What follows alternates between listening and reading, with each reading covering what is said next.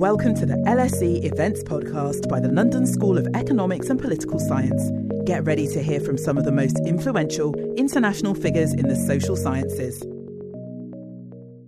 Hello, my name is Alistair Maguire and I'm head of the Department of Health Policy at the LSE. It's my great pleasure to introduce someone who will be known to many of you, Professor Chris Murray, who's Chair of Health Metrics Sciences at the University of Washington in Seattle and Director of the Institute for Health Metrics and Evaluation. Chris is a physician and health economist, and his work focuses on developing methods for empirical research to strengthen health measurement, assess healthcare system performance, and to assess and understand the drivers of health. Just before I hand over, a couple of housekeeping issues. Professor Murray will talk for approximately 40 minutes, which will allow some time for questions at the end of his talk. For your questions, please enter those in the Q&A box. Include your name and affiliation, please, and I'll pass these on. I last saw Professor Murray present a live talk within the Anthropological Museum at the Oxford University some years ago, many years ago. But COVID has, of course, changed these events and many other aspects of our lives over the past years, including how these events are run. So without further ado, I'm going to pass over to Professor Murray to present the third LSE Department of Health Policy annual lecture on the topic of the impact of COVID-19 on global health. Over to you, Chris. Thank you very much. It's a great pleasure to be here. Great honor to give this annual lecture. And I'm going to share slides just to confirm that you're seeing the slides. Yep, we are. Great. So I want to cover three topics. I want to talk about what we know about COVID so far, a little bit about what's happening in 2022, and then some quite personal views about how I think the longer term effects of this last 2 years on global health. So let me start with just some data on how age-related COVID mortality is. This will be published next week, I believe, in The Lancet. And this shows all the data on mortality by age, and then fitting a curve to that. And you get this typical J-shaped curve of mortality by age. And I think the key thing to recognize here is that I'm sure you all know, but just the numbers matter, that the risk of death goes up much more steeply for COVID than mortality on average. So mortality on average would go up about, let's say, 4% per single year of age at the global level, and COVID goes up about 10% per single year of age. We get the basic result that at age 100, the death rate is going to be 10,000 times higher than the death rate at age 10. You'll see why this matters in a moment. Now, we have, of course, like many, interested in the total impact of COVID on death rates. And so we have, again, forthcoming in the next couple of weeks in The Lancet, our assessment of excess mortality. And I'm not going to belabor the methods because I want to focus on the results, but just to say that like any effort at looking at excess mortality, we've looked systematically at trying to find all the available data. We find weekly or monthly data for about 340 locations. Those are national, or in the case of large countries, subnational locations, for example, 12 states in India. All the states of Brazil and Mexico and the US, for example. And then we figure out expected deaths based on both the seasonal pattern and then fitting 6 different models to what's not seasonal, and then getting an ensemble of that to get the expected death rate. And here's just an example on the right for the US. The blue line is the combination of seasonality and the secular trend. And then the difference is excess deaths. So when we do that and we look globally through 2020 and 2021, you come up with about 18 million deaths in the world from COVID. And I'll do a little bit of context setting using the global burden of disease work in a moment. But roughly speaking, this is about a 20% or slightly less increase each year in global mortality. So a very substantial mortality shock, of course. And you can see the countries on this stacked bar diagram that have had the largest death counts. India at the top, and then large death counts in Russia, in the United States, in Brazil, in Mexico.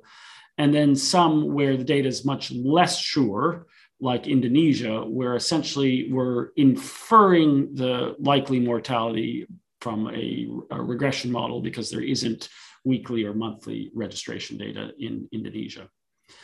Now, there's another thing to note here is that according to the modeling exercise, there's quite considerable mortality in sub-Saharan Africa. The only place with direct measurement there is South Africa. Now, for context, the age pattern of mortality for COVID is very skewed to the high end of ages. This is pre-COVID global mortality by age. The mid-blue color there is cardiovascular disease. And so, COVID is very large. It's not as big as all cardiovascular disease put together, but it is as big as, single causes like ischemic heart disease or stroke. So, put the context there. The other thing to note is that unlike at the global level, as shown here, where you have in the orange, red colors, many deaths from infectious diseases at young age, COVID would not be even visible on this diagram at the younger ages in terms of impact. Okay, so now if we look at the excess death rate, so just COVID deaths is estimated, divide by population, by country around the world, you can start to see the patterns that have emerged during the pandemic with perhaps the highest crude death rates in Peru and Bolivia and Ecuador, some states in Mexico, and then dominantly countries in Eastern Europe and Russia, and then Southern Africa, and huge numbers, as we talked about, in India, but the crude death rates are high, but not in the highest category. And then you have some standout sort of places where the death rates seem low. Southeast Asia, for a number of countries so far, of course, China, Australia, New Zealand, Japan and Taiwan. Norway has done rather well, as is Ireland, and then Canada has done quite well, and then the sort of north-south gradient in the US states. So very mixed, even within similar economic zones, results on terms of protecting people from dying from COVID. Now, that graph was the data as it comes and all the modeling as it comes. But since we know age is so dominant as a risk factor, and just to put that in context, another critical risk factor is obesity. But if you want to translate obese versus non-obese, that really turns into about 4 years of age. So, age is just overwhelmingly the risk factor that drives the patterns. And so we look at, in this diagram, at age standardized death rates from excess death rates. Now, we don't have age-specific results from many of the places that report weekly or monthly mortality. Some we do. So we've used, a technique from demography called indirect age standardization. You can think of it like a standardized mortality ratio, because what we're doing is we're taking observed excess deaths and dividing by the expected deaths based on the global age pattern of COVID deaths, where we have the data on the age pattern, as well as the local population. So once you do that, you suddenly see a very different pattern. You see that despite the large numbers, many parts of Europe, not Eastern, but Western Europe, and then Greece and Cyprus have done rather well. And then you see that, in fact, Canada has done very well. And then there are places in Southeast Asia, and Sri Lanka appears to have done very well. And, markedly poor performance or high death rates once you age standardize in most of sub-Saharan Africa. And certainly Latin America has done particularly poorly. So a very different view of COVID once you take away the dominant risk factor of age. Now, this diagram shows the indirectly age standardized COVID death rate versus our preferred measure of development status, which we call the socio-demographic index, which is basically just a factor analysis of education, income, and the fertility rate below age 25 as a crude proxy for the status of girls or women in society. That measure, SDI, which we use a lot in the global burden of disease study, actually is highly predictive of most health outcomes. And on this diagram, the sort of interesting observation here is that once you age standardize, COVID looks like pretty much every other cause of poor health. Namely, there's a marked gradient with SDI, and that within any band of SDI, you have enormous variation in outcome. Now, be careful here, because all the data within the triangles are data where we are estimating excess mortality, not directly observing it. And we're estimating it using seroprevalence of COVID, using the reported COVID death rate, and using a range, age structure and a variety of other covariates. There's about 15 in the model, but it is model data, whereas the points without the triangles tell you about the actually directly observed excess death rate using weekly or monthly returns. But surprisingly, at least to many, is that COVID-19, once you control for age, is not really that different in terms of this markedly lower rates in high SDI and higher rates in low SDI settings. Okay, so enormous impacts of COVID, an extraordinary number of deaths, and it is natural, and I think many of us, and I'm sure many of you, have spent time thinking about what went wrong. And I want to spend a little bit of time on the what went wrong, and then switch to trying to understand which countries fared better. So at the global level, what went wrong, just as a reminder, there were some indications, and certainly with the retrospectoscope, more indications we can find by early December of something happening in Wuhan. There's an interesting set of analyses using social media conversations on Chinese social media platforms, showing a lot of discussion of something happening by about December 12th or 13th from people based in Wuhan, and then the People's Republic of China, the government, censoring those commentaries on social media starting around about December 15th. So there was some earlier signals, if we had been alerted to them, that are maybe 2 weeks at least, or 3 weeks before the International Health Alert went out on January 5th. But yes, there was a sort of, you could imagine earlier warnings. But the real problem starts on January 5th, which is the incredible slowness of reaction by the global health community. So in one of the great ironies, when you have on the BBC, video of people in hazmat suits in Wuhan and, news of the full lockdown of the city, on the 23rd of January, you have the WHO Committee on Public Health Emergencies meeting, deciding there wasn't sufficient evidence to declare a public health emergency of international concern. Why? Because they wanted 100% proof that there was human-to-human transmission. And then we saw, eventually they come around to it about a week later. But we also see this mindset of waiting for more evidence that things are really bad, playing out government by government. And so, in a sense, what the position was being taken at the time was not a cost-benefit analysis in any way, shape, or form. It was, this idea that you need to be 100% sure that there's something going on before you take any action. And eventually it was the Italian government that were the first to take major action late in February with the lockdown for Lodi province.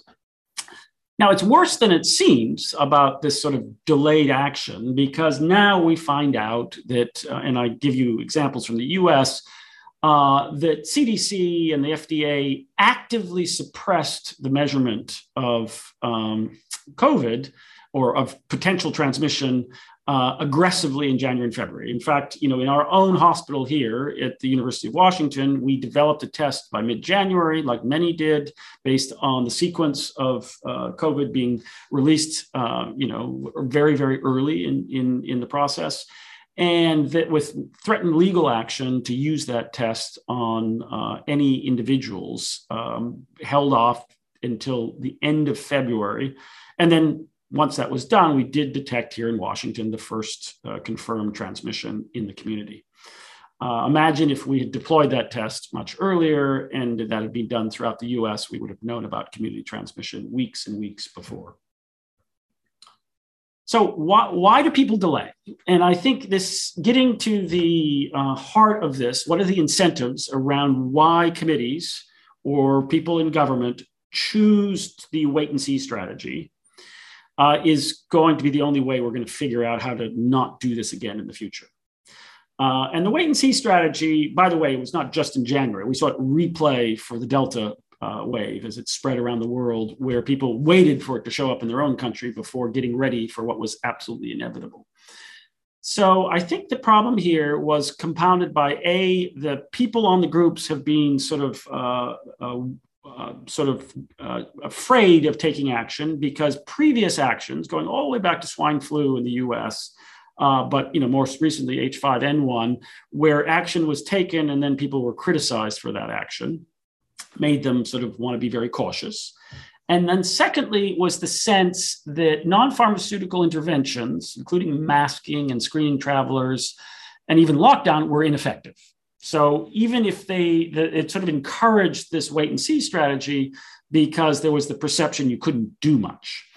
And I think if you want to put it in economic terms, there was a huge overestimation of the cost of a false positive, of declaring that there was something dangerous, and massive underestimation of the cost of inaction. And we heard much of the discourse, for example, about suppressing testing in the US was not because people are trying to be malicious, but because they were worried that if there was a false positive test, the public would panic. Okay, so lots went wrong at the beginning. And then as the pandemic took root around the world, we saw markedly variable performance, as we saw with the excess mortality analysis by country. Some of that is perhaps due to contextual factors, high levels of obesity, maybe background exposure to other coronaviruses in the past. And so Tom Boyke and Joe Dielman and others here at IHME have taken those results around both excess mortality and cumulative infection and turn that into a statistical analysis of what predicted performance. And they divide that into two groups. This was published, a few weeks ago in The Lancet, so you may or may not have seen it. But they divide into two groups, looking at infection, right, which is really about preventing transmission, and then looking at the infection fatality rate, which is about giving access to appropriate care, given what the knowledge was at each phase of the pandemic. And I won't go into what's, there's a lot of detail in that analysis, but I will just jump to the main headlines, which is all the prior measures of, preparedness don't predict at all. The JHE scores, the, Global Health Security Index, these just don't predict who did well in either dimension, infections or the infection fatality rate. So all of the thinking around who had prepared well for a pandemic doesn't predict. So that's a pretty sobering observation. Then they looked at various measures of health system capacity. And again, once you correct for testing multiple hypotheses with the Bonferroni correction, none of these in the health system capacity are predictive. When then they looked at governance measures, And only two measures come through as being predictors of infection. That is, higher corruption, more transmission. Those are the two green bars down in the middle panel. And then the most important finding, we believe, is that two measures of trust in government and interpersonal trust, turns out to be the only compelling predictors of performance. So societies where trust is high fared better.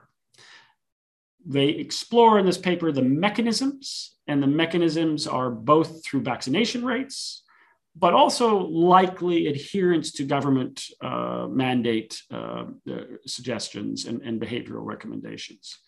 And so you get this pattern emerging that something that probably we didn't really think about in the pandemic space turns out to be the most, and actually the only major predictor of performance around the world. And it raises lots of interesting questions about what can we do as in global health and as societies to build trust for the future. We're probably heading in the opposite direction of increased trust right now, and more on that at the end. Now, the second observation during, after the sort of errors of January and February is the surprise role of non-pharmaceutical interventions in stopping transmission. And if you go back to March, there was the accepted view in the infectious disease modeling world was that behavioral modification, non-pharmaceutical interventions would have a modest impact.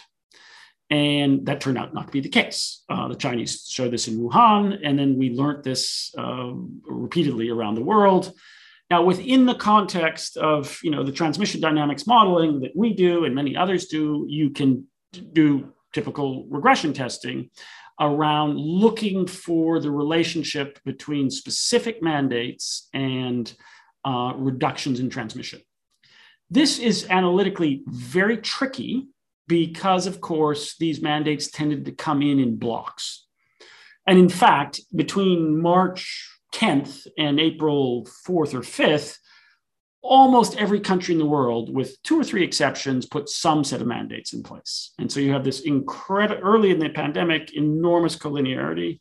And then even later in the pandemic, where different countries went different ways on the mandates, you have a huge collinearity between clusters of mandates. And so we've had to try to do quite a lot of effort to come up with a sensible way to deal with the collinearity of these mandates. And I won't go through that in great detail, but just to say, first of all, we've had to build a data set of detailed mandates, because I think that the issue here is it's really down at the detailed level. We first started tracking very aggregate mandates like any gathering restrictions or any business closures, and it's just not detailed enough. And that's not what policymakers ask us. They really ask us about, should we close bars? Should we close restaurants? Should we close gyms? And so we've gone into this analysis of 23 detailed mandates, building up a database of those that we'll make public for every country in the world. And here's a couple of regional examples of the percent reduction in transmission from this sort of regression analysis. Again, we take the observed data, translate that into infections. Whole bunch of challenges there, by the way, because cases don't equal infections. The infection detection rate globally runs less than 10%. It's much lower now during Omicron, for example. It was very low at the beginning of the pandemic. Lots of reasons why you can't use as the dependent variable cases. You need to try to get to infections. But once you do that, and you can translate that into, R effective, you can then find, for example, these sort of patterns that stay-at-home orders, gathering restrictions sort of in proportion to the intensity of the gathering restrictions have quite substantial effects, as do some of the things like dining in bar closures definitely have an effect, as do, depending on the region, retail closures as well. Now, interestingly, when we've done this at the regional level, there's very different patterns by school closures. And so that could just be an artifact of collinearity, Or it could be that the nature of transmission around schools is not just what happens in the school, it's how kids go to school, how parents pick them up. It's all the associated activities around schooling, which are very different in different societies. And so we're perhaps not surprised that we'd see different findings around school openings.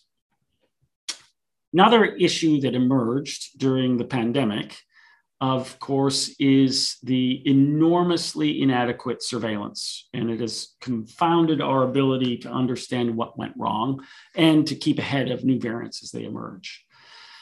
As I mentioned, the infection detection rate varies from below 0.1% in a number of countries in Africa to over 70% in some countries in Europe. And we know this by comparing seroprevalence data to reported cases. Hospital admissions, which are an incredibly useful source because there's a certain level of severity, so you get a little bit more of a clean signal over time, is not available for many, many countries. We've now recently with Omicron started to have this challenge of the inadequate distinction between coming to hospital and dying because of COVID or just with COVID. It didn't really matter pre-Omicron because population level prevalence was not high enough. But in an era where population level prevalence is so high, this turns out to be a really big issue. And then, of course, what you know well, and the UK has been the best at, which is genomic surveillance, was great in the UK and pretty much nowhere else. And then we've been trying to catch up globally. Last comment on the sort of up till now part of the pandemic. And that is what I think of as the strategic error in a number of countries, that vaccination was a strategy for infection control and that vaccination would lead us to herd immunity. And this is certainly the most extreme positioning on this has been the US, but very common in many governments, where the idea was that all we had to do was get vaccination up. Originally, the idea was all we had to do was get vaccination to 70% of adults. Many people, including ourselves, said that just wasn't going to work. Even back when we just had Alpha around, it was pretty clear there was no way that that would lead to herd immunity. But even back a year ago, or a year and 2 months ago, it was clear that vaccines were probably going to be less effective blocking infection than blocking symptomatic disease. And even the one subarm in the AstraZeneca trial started to show that. And then as post-vaccination studies started to emerge, originally from Israel, but then from Qatar, from the UK, from Canada, from the US, it has become progressively clear that vaccination is less effective against infection, markedly so, than severe disease, and that the protection against infection wanes faster than it does, fortunately for us all, against severe disease. But what this means is the vaccination as infection control strategy was doomed to fail from early on. And despite that, we had governments like the US really banking heavily on this. And then now we're seeing this enormous backlash from the public, which is you promised us it would be over if we got vaccination up. And there was also the justification for, putting in mandates was this huge externality on society that if you could just get vaccination to herd immunity, that's the end of the pandemic.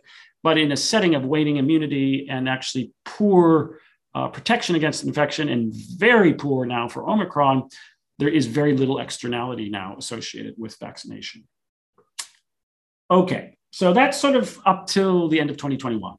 What about 2022? Well, here's just the evidence, by the way, on vaccine effectiveness preventing infection, the meta-analysis around it for the ones that have been best studied. This is Pfizer, Moderna, J&J, and AstraZeneca.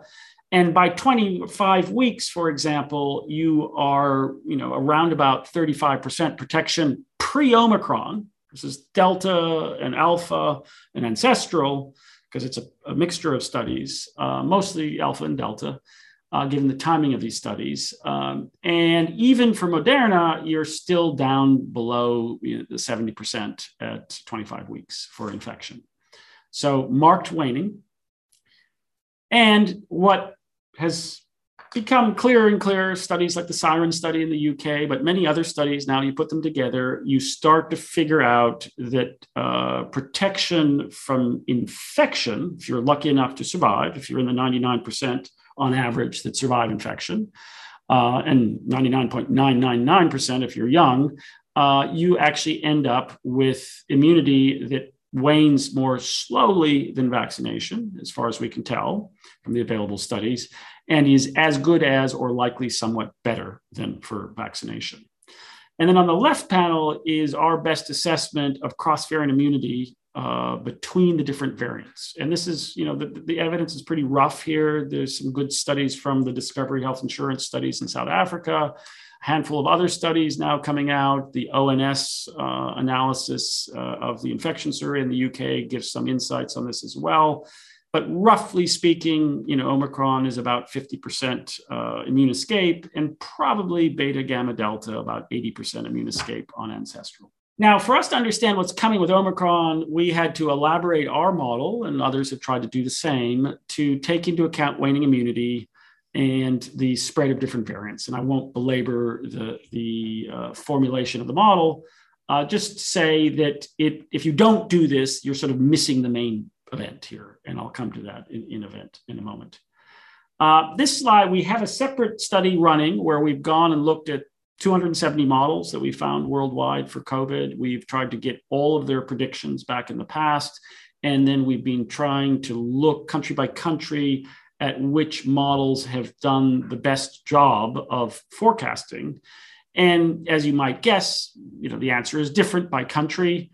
Our models shown in red, we do pretty well at 10 weeks out in many countries, but certainly not all. And interestingly, one of the best models other than ours in terms of forecast performance has been this machine learning model by one individual, YYG, who developed the model, but only ran it for the first 6 months of the pandemic. But there's a lot still to be learned in the sort of after action analysis. I only put this up to say that, that the model I'm about to show you some results from for Omicron has at least some face validity. Hi, I'm interrupting this event to tell you about another awesome LSE podcast that we think you'd enjoy. LSE IQ asks social scientists and other experts to answer one intelligent question, like, why do people believe in conspiracy theories? Or, can we afford the super rich? Come check us out.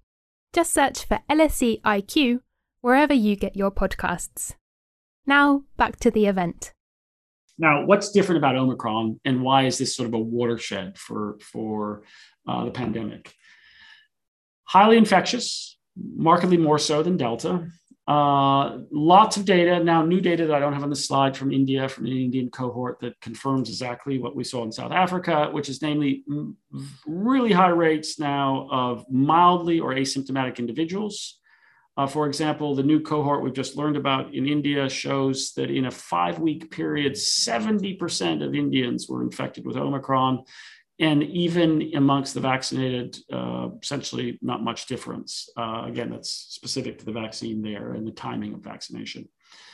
Lower infection hospitalization rate. And if you do get to hospital, quite a markedly lower hospital fatality rate for much fewer requiring the ICU.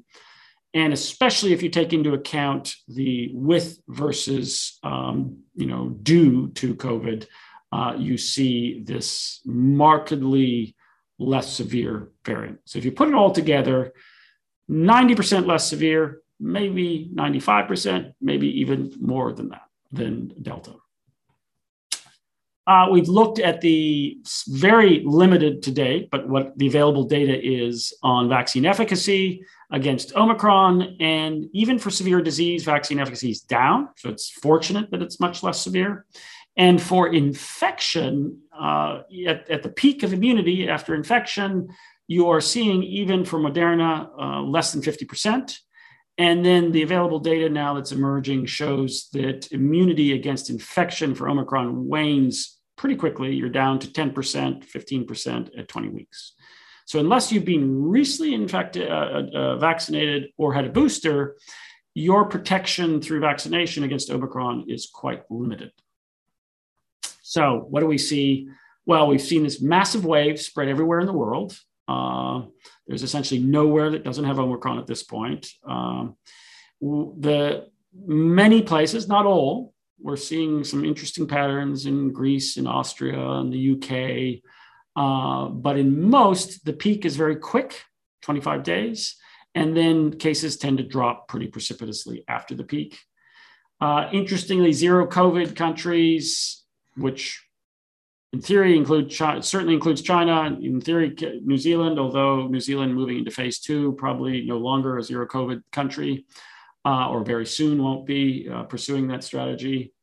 And so when you put all these numbers together with waning immunity, increased transmissibility, immune escape, at the low end, 50% of the world gets infected with Omicron in this period through to April. At the higher end, those numbers can be 60 to 70%. This has led to real hospital surges and real pressure on hospitals because you have this massively increased amount of transmission. And even though it's 90% less severe, you do still have this intense pressure on health systems that we've all been witnessing in the last few weeks.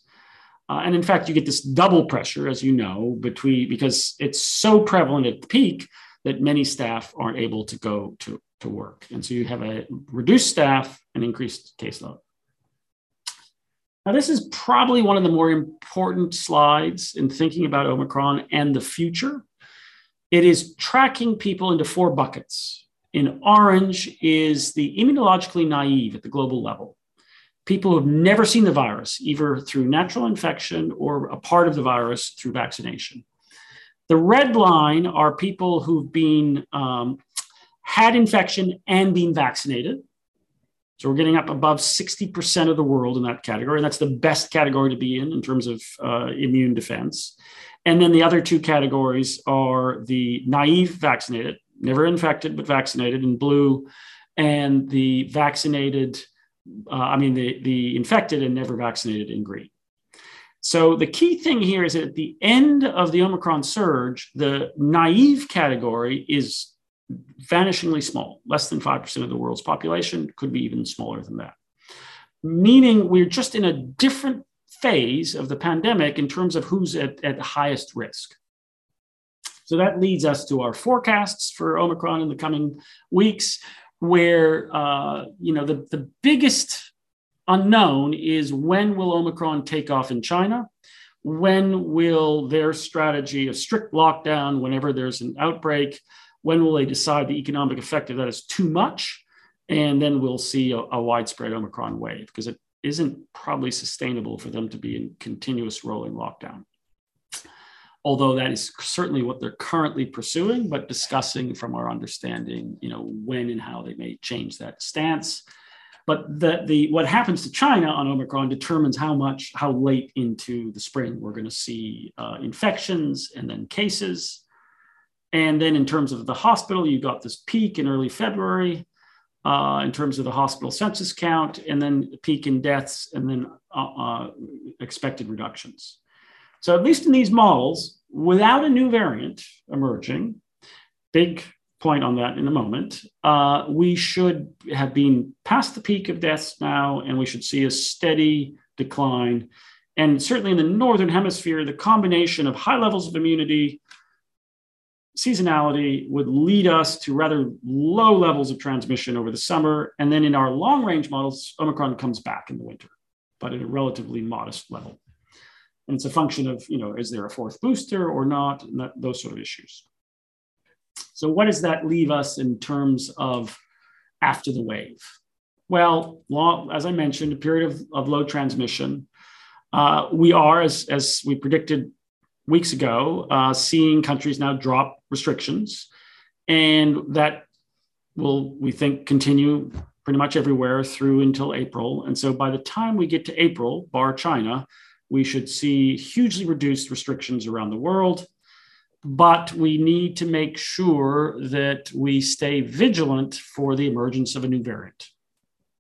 And so what does that mean? That means ongoing efforts at vaccination, question mark about timing of boosters, because you really don't want to do a booster campaign because they don't last that long unless you are in the phase of an upswing. a big emphasis on scaling up access to antivirals because they can reduce mortality by 80 to 90%. And then this issue about if we're not going to see new mandates in the future, because the argument around externalities is getting weaker over time because of the higher levels of immunity, how do we still get the vulnerable, immunocompromised, the elderly, those with lots of comorbidities, to use what we now have learned around masking and social distancing to protect themselves? But I feel reasonably confident that while COVID will be around for the long term, our strategy for managing it will change to one where we're managing it like many other health risks that are out there, like a bad seasonal flu. Okay, now to round out this discussion, let me make a few comments about ripple effects on global health. One of the biggest impacts of COVID, which will be around potentially for a generation or more, is the huge reduction in education. So take a country like India. Schools were shut. Some schools, elementary schools, opened in November, but closed again when Omicron emerged. So you have children out of school for 2 years in India. And the question will be, how do you catch up? And will the kids that have been out of school for 2 years, how many of them will ever go back to school, particularly girls? And so you will have we fear this long-term cohort effect, which will affect human capital, it'll affect maternal mortality, it'll affect child mortality, and it'll affect a myriad of other aspects of health, and the consequences will be quite far-reaching. Second phenomenon we're seeing is a phenomenon that has been going on for quite some time, but appeared to accelerate during the COVID pandemic, which is the decline in fertility. So on the left panel is the total fertility rate globally. This is our assessment, not the UN's. And then the blue line is our forecast of the total fertility rate globally. And then, which we published 2019, or analyzed in 2019. It was actually published in July of 2020. And then the two observations for 2019 and 2020, since we did this analysis, in the green slots. And fertility is, even though our forecasts of fertility were lower than the UN, reality has turned out in 2019 and 2020 to be quite a bit lower than what we forecast. And over on the right panel, you can see where this is happening, where in pretty much starting around about 2010, a little bit earlier in North America, marked declines in fertility. In Western Europe, declines since 2015.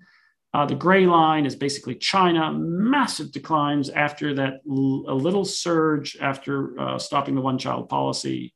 And now you're down to levels that are equal to the high-income parts of Asia in the bottom green line. So markedly low fertility. I think there is going to be an awful lot in global health and in the development space of discussion about what you do about this and how do you protect women's rights in a setting where many governments are starting to be very concerned about the economic effects of low fertility.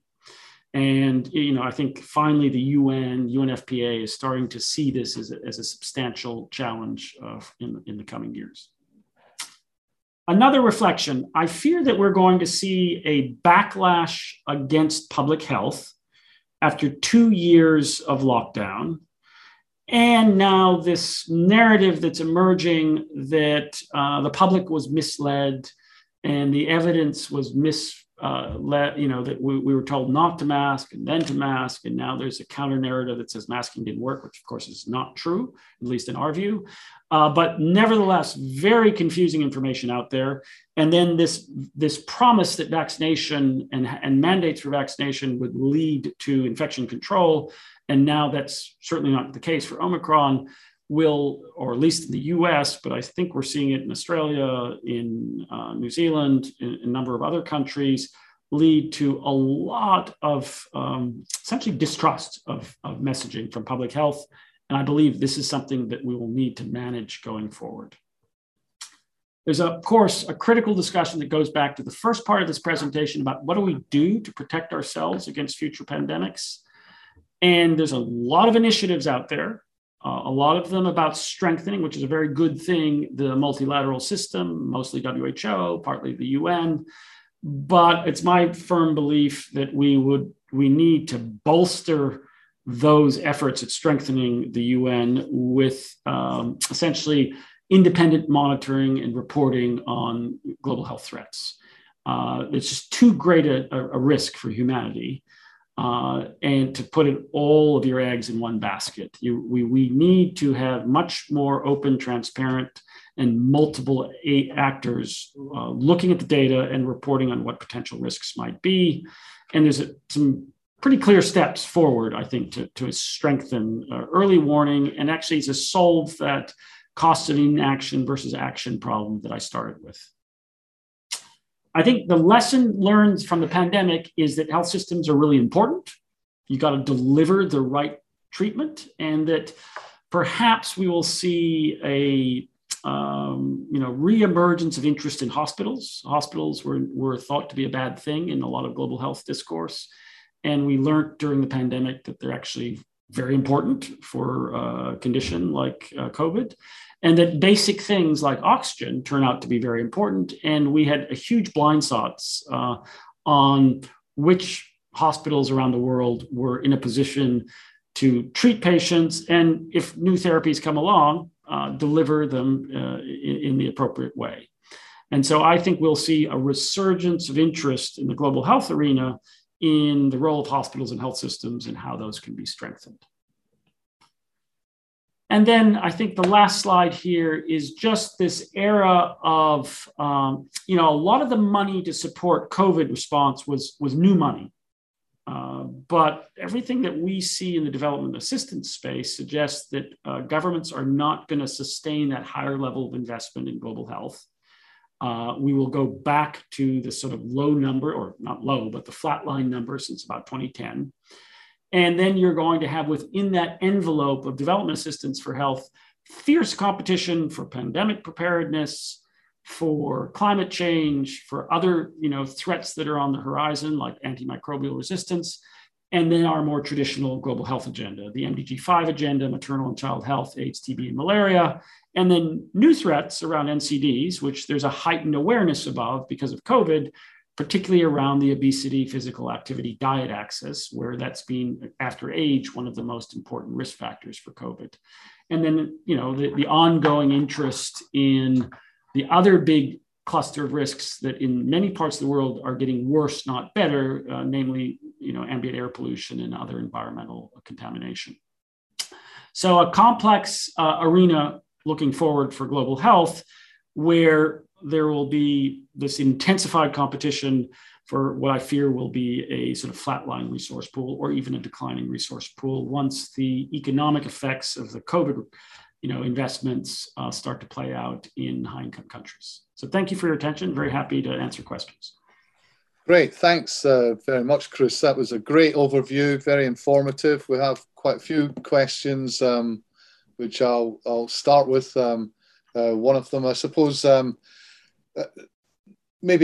picking up on one of your themes, we may be moving to this endemic phase of Omicron, and if there's no other variant breaking through with your immunity waning effect through the vaccinations, for example, there's a question which relates to two things. One is, what do you think of the Swedish approach, given that kind of environment and the background where they basically allowed people, if you paraphrase it, to become infected and natural protection took over rather than anything else?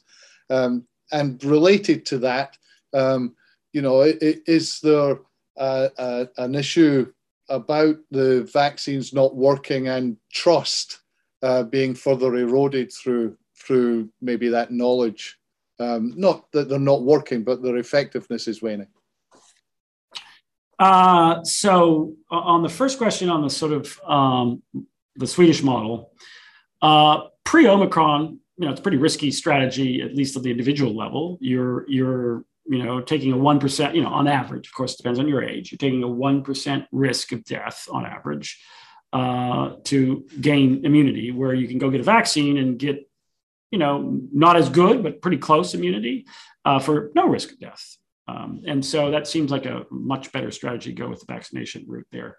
With Omicron, it starts to be a little bit of a different story. And it's sort of a moot point because Omicron is essentially, as far as we can tell, infecting everybody who's susceptible. It's just ripping through populations.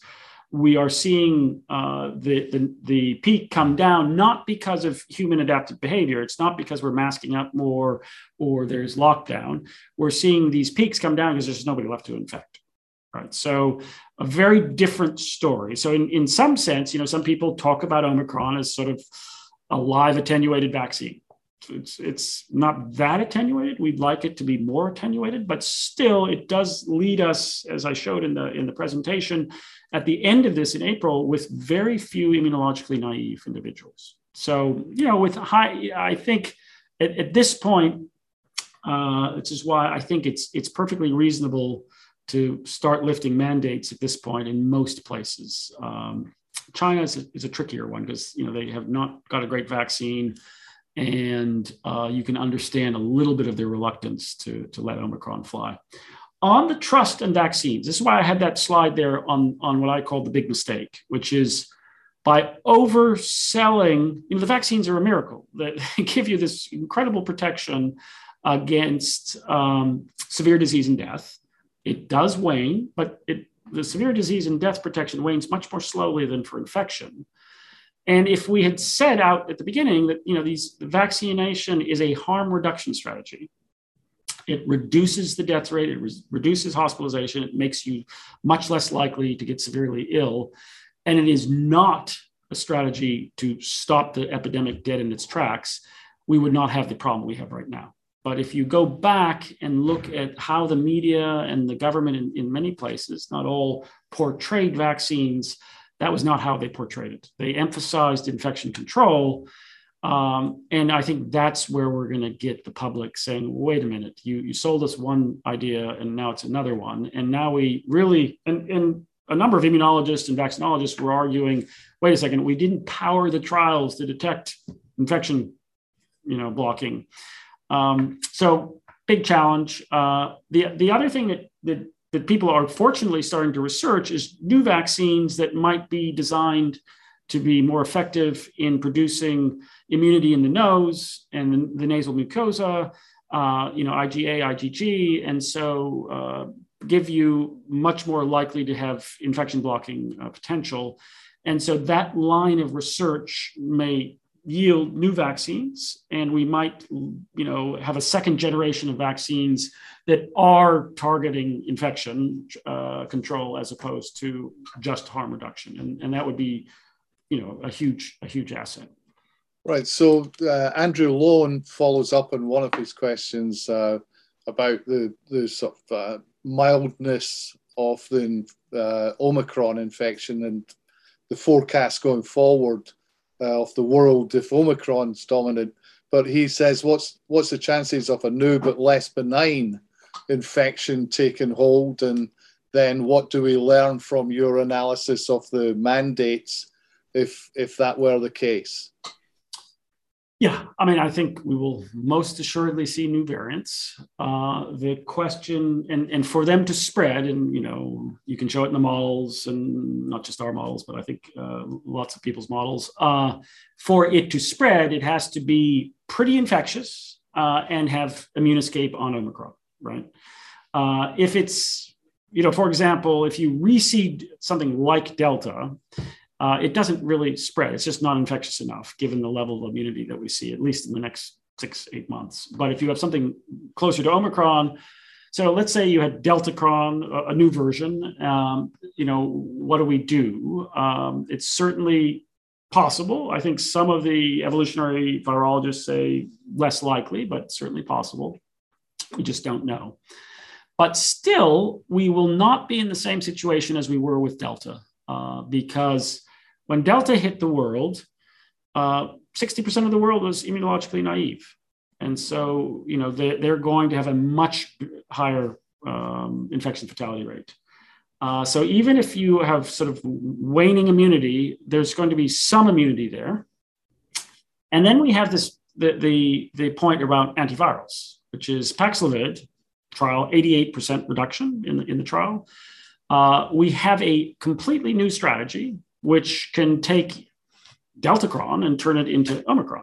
And so, I think we're not having enough emphasis currently on how do we get the low income, middle income world, and to that extent, the high income world, production capacity on antivirals, whether it's Paxlovid or others that are in the pipeline.